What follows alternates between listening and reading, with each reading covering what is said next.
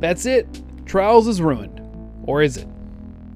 How's it going, guys? I just wanted to give you guys a bonus episode today just to really start to dig into one of the main concerns that I've heard about the upcoming updates to Destiny 2 that are going to come out on the 27th.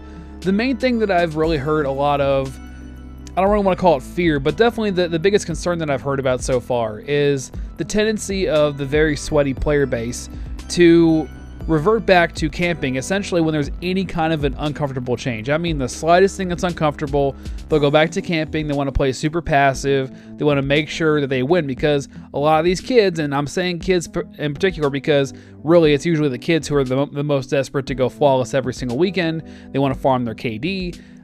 So they're the ones that are going to be camping in the back of the map, trying to make sure that they play perfectly every single time. And I feel like this was something that's more prevalent in D1 than it's going to be in D2 for a lot of reasons. Now, in D1, in case you weren't around, the last time we had no radar was back in D1's Spooky Trials event. This was actually running in tandem with Festival of the Lost. And it basically was no radar, no revives for 2 weeks in a row. And on these maps, they chose maps that were like on the moon to kind of add to that Halloween kind of feel, right? And occasionally you'd have like a jump scare on your screen. And so you would have to really rely on your audio and visual cues that were not part of your radar. That means that you had to make sure that you're watching around corners, watching your sight lines, and you actually had to listen. So the callouts had to be only when necessary, because if you're too busy calling out, if you're talking too much, you can't hear what's going on around you. You can't hear footsteps, you can't hear a double jump, and you can't hear somebody reloading.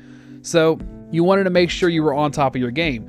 And the player base back then resorted to some pretty annoying things. Number one was camping. People would always try to camp lanes because you had your sniper rifles. You were able to at least make sure you handled the lanes that were the way for people to get to you. That way you had the biggest advantage in the fight. The other versions of things that you saw were things like shotguns around corners, people trying to sneak up on you and then shotgun you. Me personally, I was actually okay with it because I was the one sneaking around, so it was pretty fun for me. But because of the way the game was structured, a lot of the players were incentivized to camp. Because if it's just, I gotta kill them before they kill me, then I just want to stack up every advantage I possibly can have before the fight starts, because that is tactically the best option, right? You're gonna want to have as much of your super, as many grenades as you could possibly have. All your abilities cooled down. You want to stock up on, back then, special ammo, because you had to go and grab your green ammo. Now you just have it in your gun.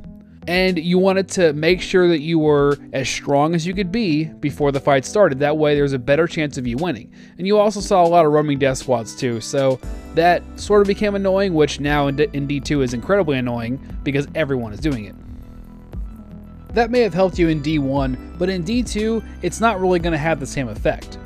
In D2, you have objectives, you have other things, other variables that are going to incentivize you to move around and fight. Now, if we consider Countdown in the way that it's structured, the way it's structured really incentivizes moving around, playing the game, going and fighting the enemy. Whereas if you decided to camp in Countdown, you're much more likely to lose, because whereas you might not get killed, you're definitely, especially if you're on defense, you definitely can't do this. If you're just camping on defense, that means that there's no way you're going to be able to cover the bombs without actually fighting, because someone's going to go and try to plant one of those bombs. And if you're not there to stop them, or if you can't stop them, they're probably going to win. So in that game mode, it's really not something that's a viable strategy, because you're going to be on offense about half the time, roughly.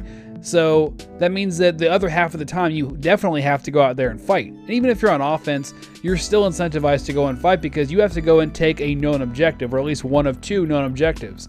So unless the whole team is going to somehow clone themselves to camp on both points at the same time, the advantage is not just to sit there and camp on a point. Now, they could go and maybe camp on power, but even that's not really a good advantage, because if they're camping on power, they're not watching the points. And if they're not watching the points, they're going to have somebody plant on one of those points. So the point still stands. In Countdown, you really won't see the kind of camping we saw in Trials in D1. Now, Survival is probably going to be the place where I would say these concerns are a little bit more valid, because there isn't some other objective to go and do, right? There's no bomb to go and plant, no bomb to defend, no point to capture. So the only thing to do is kill the enemies before they kill you, essentially.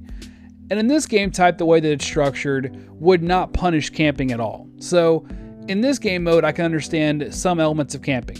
What you might end up seeing if they try this is people camping on power ammo. Eventually, you can get rid of that by some well-placed grenades, maybe some Titan really running the risk of getting himself killed but being able to put up a wall near power, or something that allows you to go and get power ammo, which can then help you disrupt their camping. And in a lot of these maps, it's pretty easy to go and flank somebody. In fact, I've managed to do that many times on stream in both quick play and competitive, because there's not just one way to get somewhere or just a couple ways to get somewhere. Like, for example, Pantheon in D1. Pantheon in D1 had like 3 major lanes that you had to traverse to get to the other side. There was no other way around there. You were on those lanes, or you had to at least go onto that lane at some point. So if you were sniping down all 3 lanes, you pretty much had the whole map covered if you were really good at sniping. So in that situation, yes, you can camp in a way that could essentially seal off the map. But in D2, the maps were specifically designed for flanking.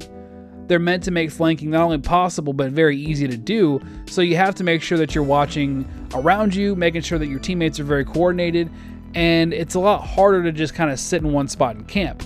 Now granted, they can just go and sit in their spawn and not even worry about power ammo, but if they did that, they would just get rocketed, grenaded, and possibly supered a whole bunch of times.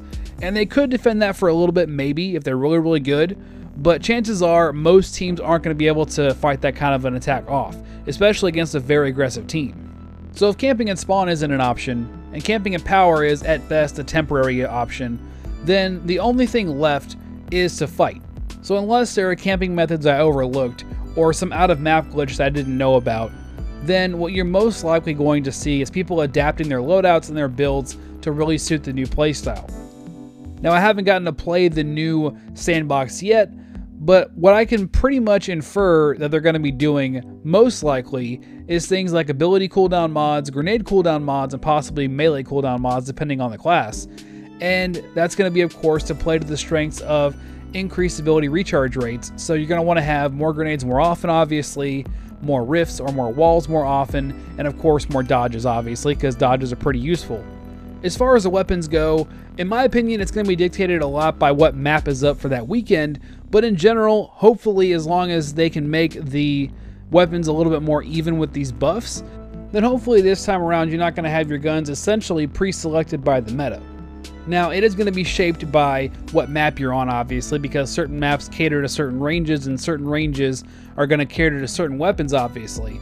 But outside of that, hopefully they can manage to make the guns even enough to where you could possibly pick anything and manage to be competitive if you know how to use it properly.